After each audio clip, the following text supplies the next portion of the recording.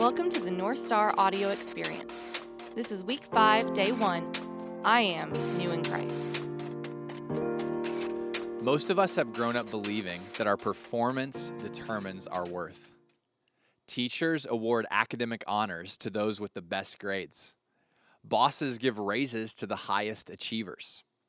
We have decided as a society to value health, wealth, influence, and beauty above all else. The more we achieve, the more worthy we believe we are.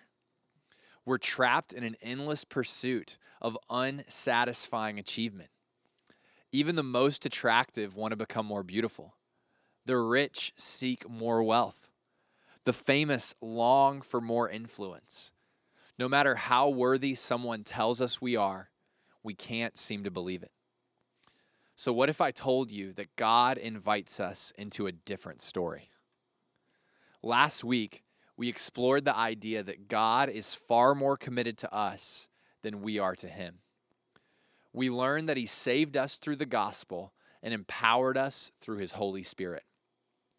This week, we'll continue the theme by discovering the brand new reality God speaks over our lives. Spiritually speaking, salvation isn't just a mild improvement. When God saves us, He makes everything new. Paul says that if anyone is in Christ, he is a new creation. The old has passed away. Behold, the new has come. Let's take a moment and explore the term in Christ. During our North Star journey, we've used the phrase following Jesus. Like the first disciples, we are on a life-changing journey with our rabbi. Following Jesus is what we do. In Christ is who we are. It's the new reality God has created for us. In Christ is the most common way the New Testament writers describe Christians. In his article, In Christ, John Stott explains that in Christ means, quote, to be organically united to Christ as a limb is in the body or a branch is in the tree, unquote. Jesus described it this way: abide in me and I in you. As the branch cannot bear fruit by itself unless it abides in the vine, neither can you unless you abide in me. I am the vine, you are the branches. Whoever abides in me and I in him, he it is that bears much fruit. For apart from me, you can do nothing. A branch is useless apart from the vine. We are powerless if disconnected from Jesus. Every ounce of spiritual life we receive comes from our connection to Him. It was difficult for me to grasp the concept of in Christ for much of my Christian journey. But then I rediscovered two familiar stories from the life of Jesus. The first story is the baptism of Jesus, which we briefly examined last week in our exploration of the Holy Spirit. In Mark's gospel, we read that in those days, Jesus came from Nazareth of Galilee and was baptized by John in the Jordan. And when he came up out of the water, immediately he saw the heavens being torn open and the Spirit descending on him like a dove.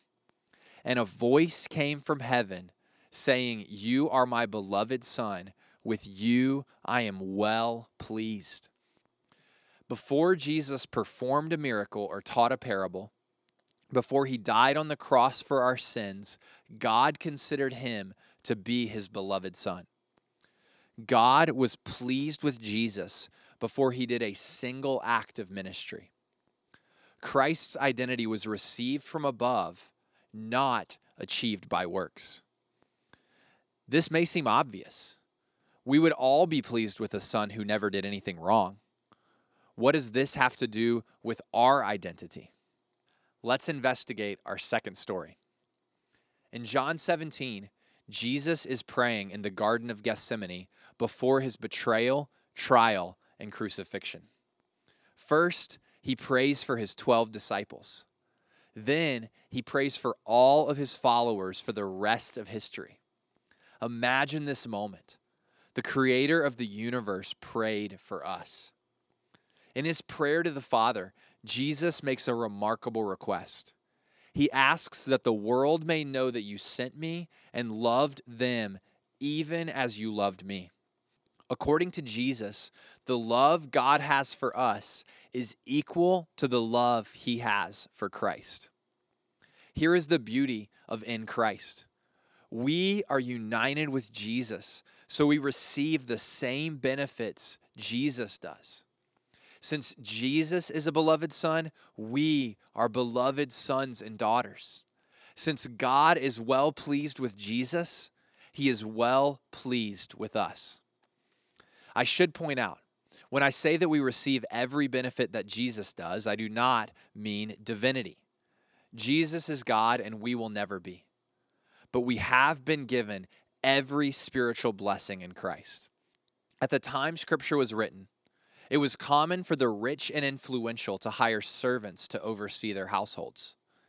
In many cases, the servants were beloved figures in the lives of the family. Sometimes the servant would be given a place of high honor, even written into the will.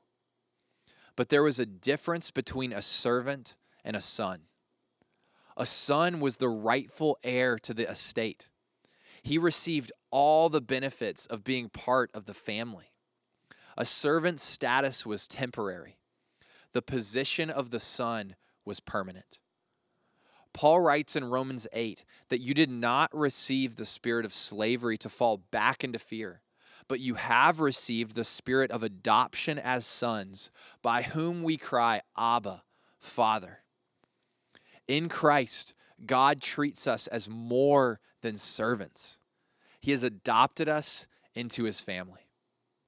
As I'm writing this, 2 of my best friends are adopting a son and daughter.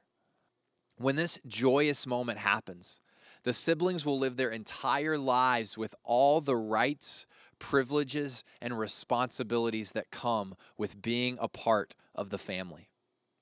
In the same way, you and I are invited to live in our new reality. We have the same blessings, rights, and privileges as Jesus. Over the next few days, we'll discover more of the spiritual riches that our new identity unlocks. Thanks for listening to the North Star audio experience. To discover the next steps for today's content, go to mynorthstar.space/week5.